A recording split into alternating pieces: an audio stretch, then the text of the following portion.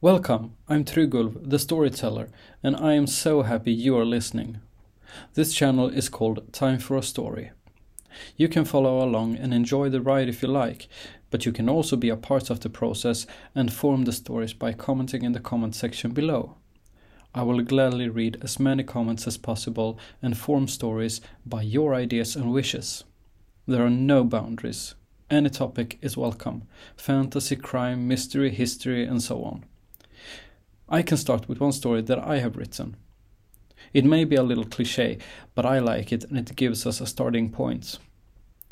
After that, we can create universes together. The story I'm going to tell today is called Together. Once upon a time, there was a boy, 8 years old. He was called Leo.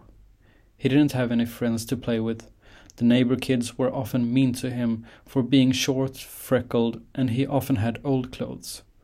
Leo didn't really mind what they said. The most hurting part of it all was that he felt alone. One day, a new family moved into the house next door to Leo's. Leo was in his room, looking through the window, watching as people carried furniture and boxes from the truck into the house. As he stood there watching, he saw a girl running from the truck to the house. Leo felt a rush in his chest. He felt a warmth spreading over his body. Leo got out of his house and walked across the lawn to the new neighbor's house. There was a woman who saw Leo coming over.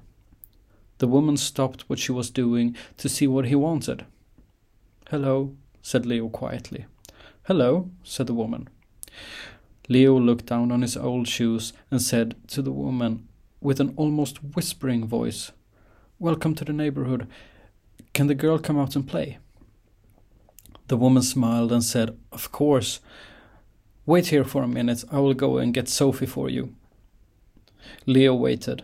It felt like 1,000 years, but after a while the girl came out.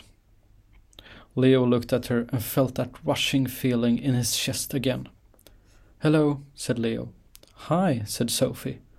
She was so cute, had long golden-colored curly hair in a ponytail, cute freckles on her nose, and a teddy bear tightly grasped in her arms. Sophie was 8 years old. Leo took a deep breath and asked, "Would you like to play with me?" "Sure," said Sophie, and since that day, Leo didn't feel alone anymore.